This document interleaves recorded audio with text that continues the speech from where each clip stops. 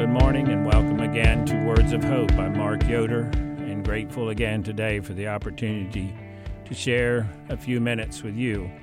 I've stated that my goal in the things that I share is to present the claims of Jesus, to have you think seriously what it would mean for you as a person to respond to the claim of Jesus upon your life. I want to do that in a kind and gentle way, as well as sharing stories and things that hopefully would make this not seem like a strange and weird commitment that you would make, but a commitment to life, a commitment to fulfillment and happiness. Jesus has made it clear. He says, what does it profit a man if he should gain the whole world and lose his own soul? And what can a man give in exchange for his soul? And I've talked to so many people who have lived a life that has been kind of selfish and self-centered and fallen into habits and addictions and things, and it's not the fulfilling life that they want, just to live for themselves. And I do believe with all of my heart that the more you understand not just the claims of Jesus upon your life, but the reward of serving him and living for him, the more each and every one of us would want to serve him. I've often said to my children over the years, the will of God for your life is exactly what you would choose if you could see the end from the beginning. As I've been thinking and preparing for today, I will admit I've had some pretty mixed feelings and emotions and questions about where this talk should go. I just got back from a trip to India, and I'm never there without coming back to some upheaval in my schedule, sleeping when I shouldn't, being awake when I should be sleeping, with many, many different things on my mind. Part of that is just the things you see. Sometimes when you read in the news and see from a distance suffering and hardship, it's kind of easy to distance yourself from it. But when you walk among it and talk with people, it's a little more difficult to just get it out of your heart and out of your emotions. On this particular trip to India, I spent for the first time in Mumbai. Our church is sponsoring 20 pastors there that are doing ministry in the slums of Mumbai. And so we walked through some pretty deplorable situations as we went to this place where we met. And even as I walked, I was just aware of how much the grace of God is needed. It was interesting that we set up to do this pastors' conference right by a mosque. And again, the contrast, just the sounds was I guess they say it's a call to prayer, but it's such a mournful, heavy sound.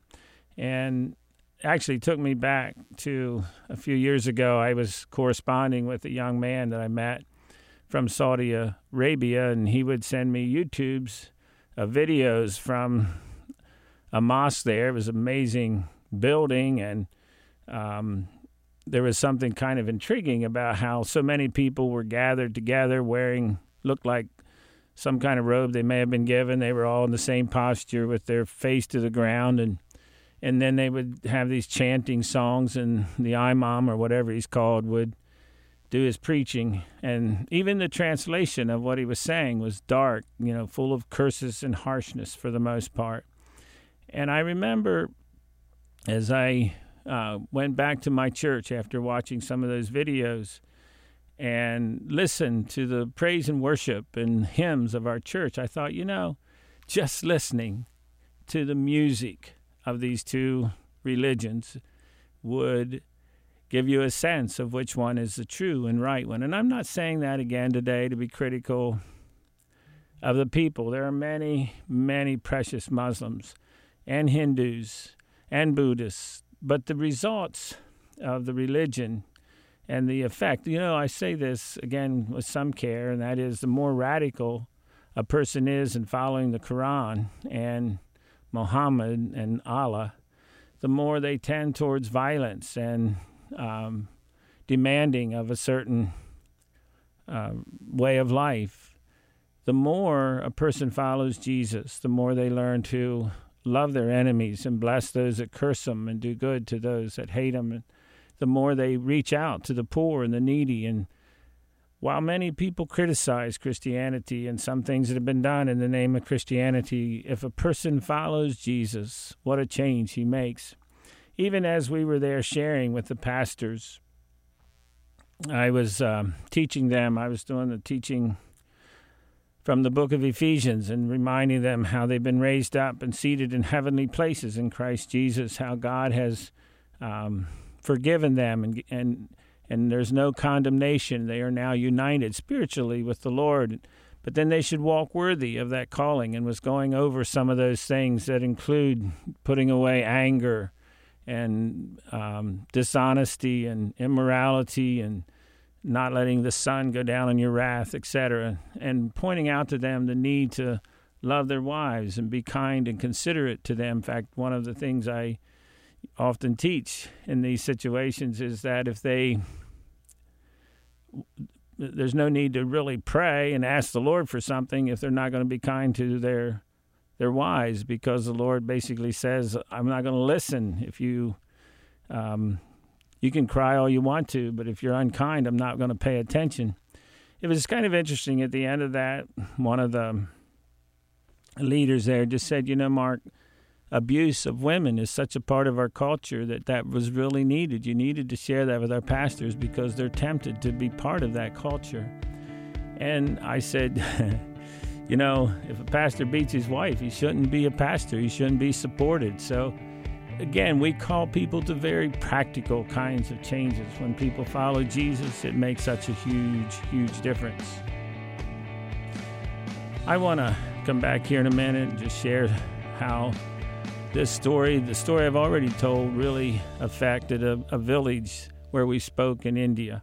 I know a place where we can go to lay the troubles down, eating your soul. I know a place where mercy flows, take the stains, make you whiter than snow.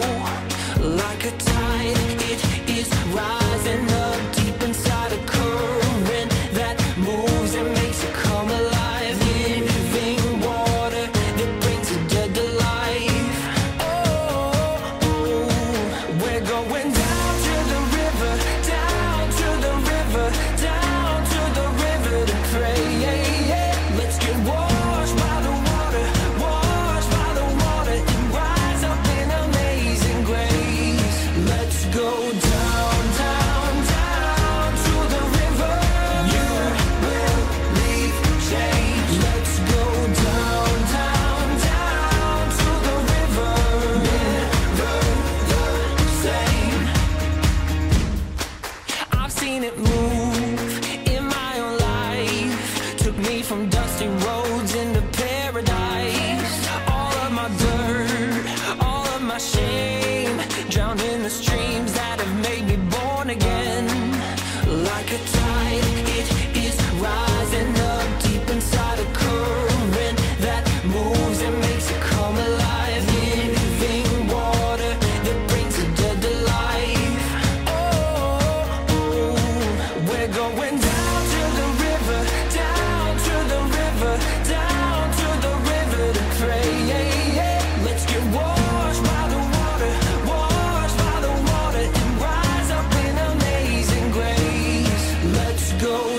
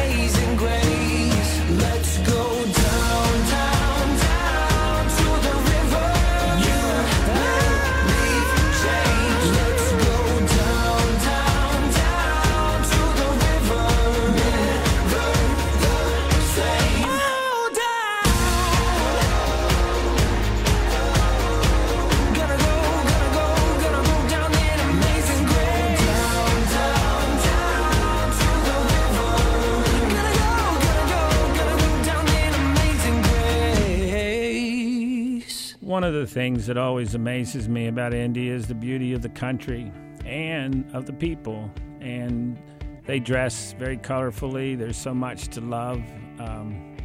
My picture of India before I went first 19 years ago was kind of a desert and famine and starvation. But where we go, for the most part, is up in the mountains along the east coast of India, up in the state of Odisha, sometimes into Andhra Pradesh.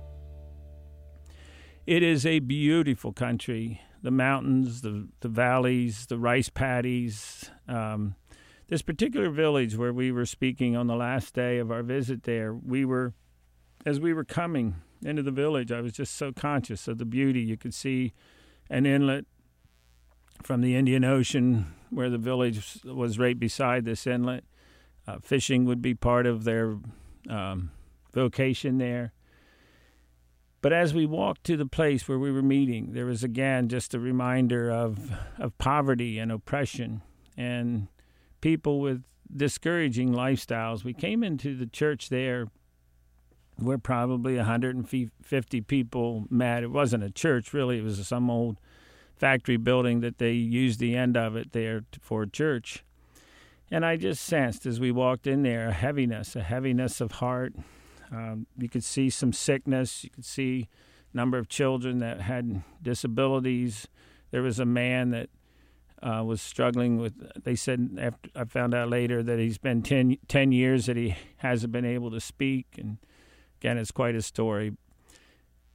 But as they were coming to prayer, I noticed there were a lot of tears in their prayers, and it just felt like, God, give me a message to lighten their spirits and bring some joy to this place. And I need to tell you, I've shared this story already here, but I just want to share it with you, thinking of it being brought in the context of this village. But first, let me just tell you another story.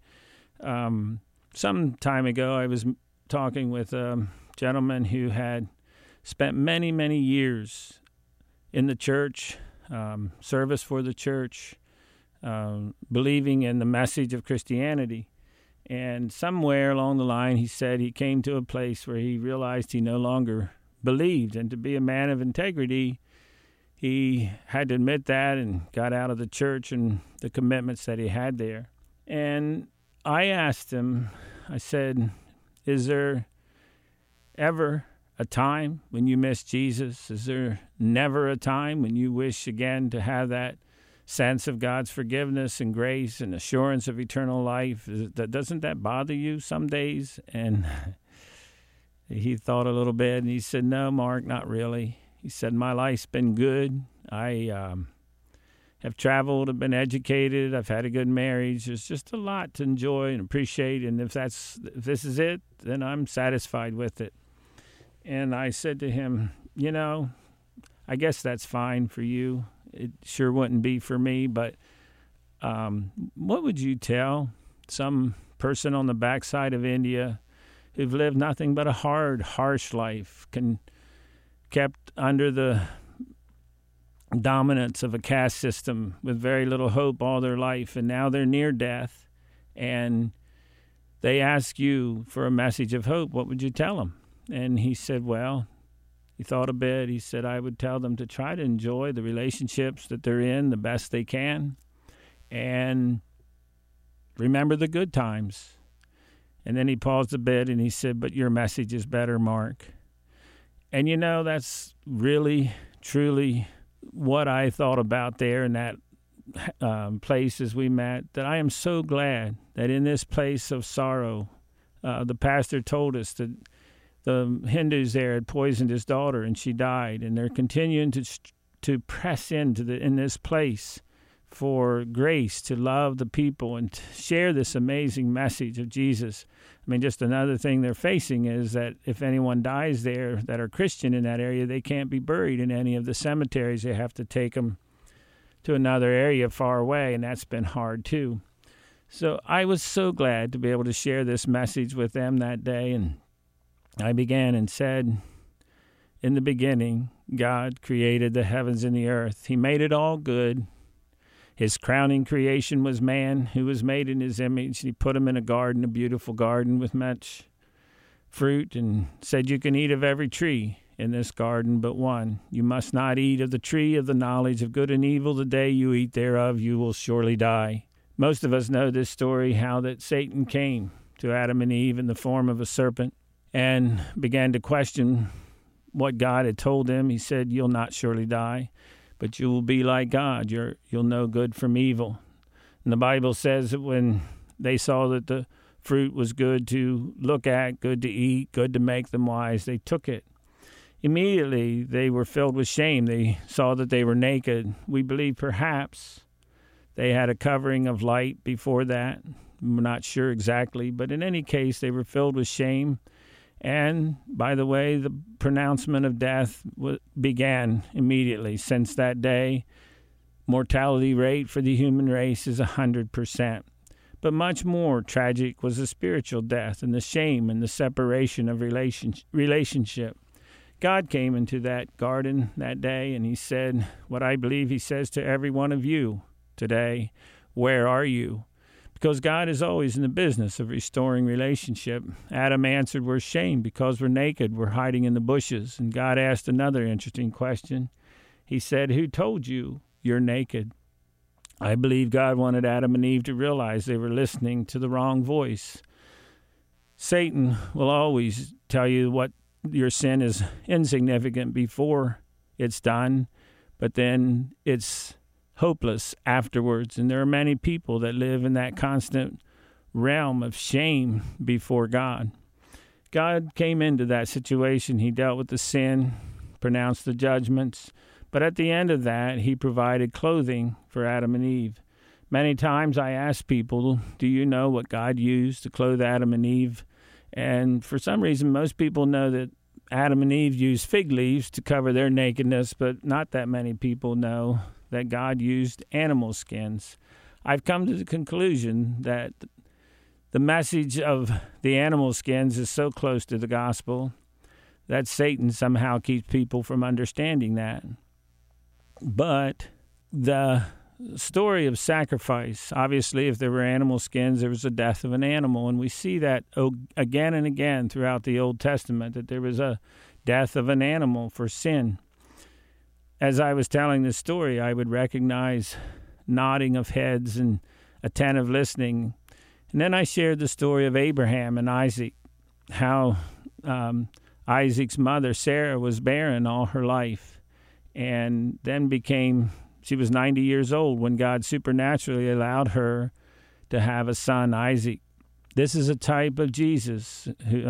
When Mary was conceived, of Jesus of the Holy Spirit, a supernatural act, a one-time in history event when God became flesh. In this story, the day came when God said to Abraham, "I want you to take your son Isaac and offer him as a sacrifice." And he we believe possibly took Abraham to the exact spot where Jesus was crucified. As they're getting close to this place, Isaac looks the situation over and he's not so happy with it. He says, "Father, we have wood and we have fire, but where is the lamb?" And Abraham responded in what I believe to be one of the most interesting phrases in words in Scripture. He says, God will provide himself a lamb. And he meant two things. He was saying to Isaac, when we get there to the place, it won't be you. There'll be a substitute. And if you know the story, there was a ram caught in a thicket that was offered in place of Isaac. But Abraham said much more than that. He said, God will provide himself as a lamb. And I tell people over and over, that is our message, that Jesus is the Lamb of God that takes away the sin of the world. When he was introduced to the world, he was introduced by the angels to the shepherds when they said, Unto you is born this day in the city of David a Savior, which is Christ the Lord. This will be a sign to you, they said. You'll find that baby wrapped in swaddling clothes, lying in a manger. Scholars believe that possibly that manger was a place kept by Levitical shepherds where each year they would set aside a lamb for the Passover. And sometimes they would, in giving special care to that lamb, they would actually wrap that lamb in swaddling clothes and giving it special attention and protection. And I've often wondered these last few years if when the shepherds arrived at that stable, if they made any connection to that Passover lamb. But in any case, when John the Baptist, under the revelation of the Father, saw the Holy Spirit descend upon Jesus in the form of a dove at the baptism, he says to his disciples, "Behold the Lamb of God that takes away the sin of the world." As I shared this message there in that little village, it was fun to see the nods and the smiles and the hallelujahs and the amens as they were again grasping what a wonderful story that Jesus takes away our sin. I went on to share with them that there are books that are kept. The Bible speaks of several books, some a book of remembrance for those that fear the Lord. I believe there's a place where all of our deeds are written down, the good and the bad. The Bible speaks of a day when there's going to be a judgment, and the books will be opened, and everyone will stand before the Lord to give an account of everything they've done. However, there is another book, the most important book. It's called the Lamb's Book of Life. And I said to these precious people there, if your name is written in the Lamb's Book of Life, then everything negative, all your sins and all your shortcomings are erased from the other book. And God remembers your sin no more. Your sin is removed as far as the east is from the west. You know, that's an interesting phrase in itself. You can never, east and west never meet. If you go north far enough, you'll start going south. If you go south far enough, you'll start going north. So north and south meet, but east and west never meet, and our sins will never meet up with again. And again, I love the expressions on the faces of the people as they took that in and took delight. You know, it's the same message for any of you today. It's the same message for me. There is nothing so good as the news of Jesus and his forgiveness and his grace. It always troubles me that people, in thinking about what it means to follow the Lord, get this feeling that it's strange, it's bizarre, it's you got to be a weirdo. People think you're crazy. Maybe you'll even have to dress strange and look strange and whatever else.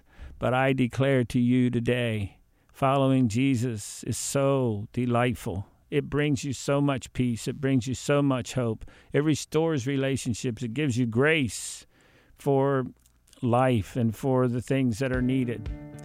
And so if you today are hearing this and you are in any kind of fear or doubt, let me just tell you again today that the message of Jesus is what brings hope to the world.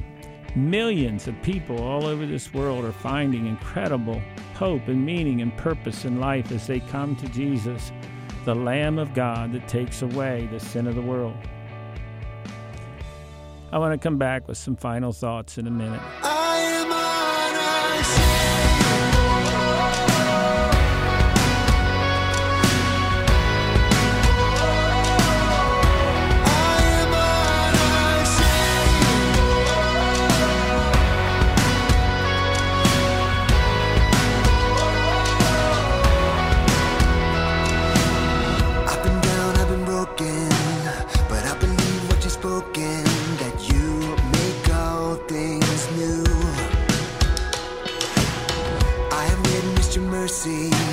Stood in all of your glory and none compared to you. I can't help but speak of the things you've done.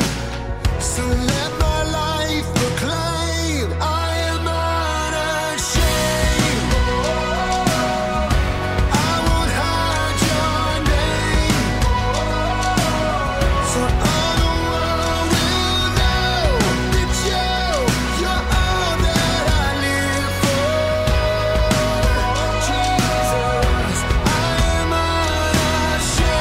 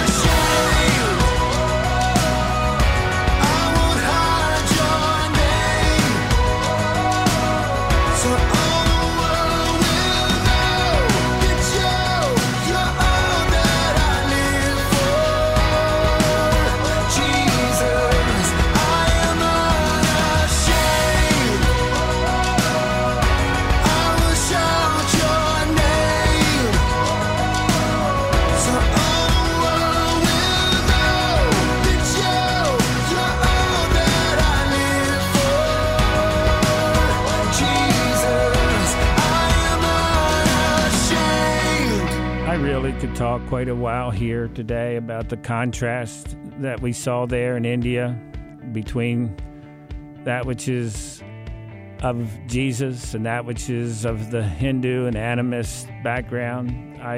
One of the places where this is seen most is in the House of Hope, an orphanage there in Kalinga. It's in the Pulbani district of the state of Odisha. They have just done an amazing work. Just recently, the authorities brought them another 25 children, so there's 150 orphans in this place. And what a great job they're doing. What an evidence that Jesus changes lives. And these children are so full of happiness and delight.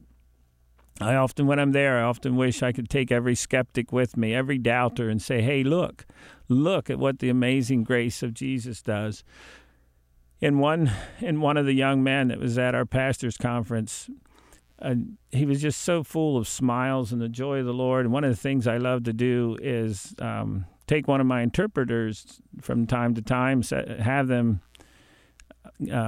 just sit down with me and one of the pastors or one of the young men. And so I took a little time to talk to this guy and asked about his story. And he told me, he said, my mother was a Christian. She married a Hindu leader, and he has forced, which was his father, and he forced her to give up her Christianity to make sacrifices to the gods of the Hindus. But he said, I became a Christian. And I said, how did that happen? And he got a big smile on his face, and he said, God chose me.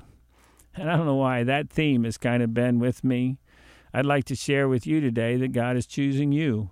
Wherever you are, whoever you are, His eye is on you, and He wants you. I'm going to close with the words from Micah. If you read in chapter 6 of Micah, you'll see that there is contention. The Lord is saying to the people that why have you abandoned me? Why have you given up on me? Look what I've done for you, bringing you out of Egypt, providing you with things. And Micah, the prophet, begins to say, what can we do? Can we bring a ram, 1,000 rams? What if I bring to you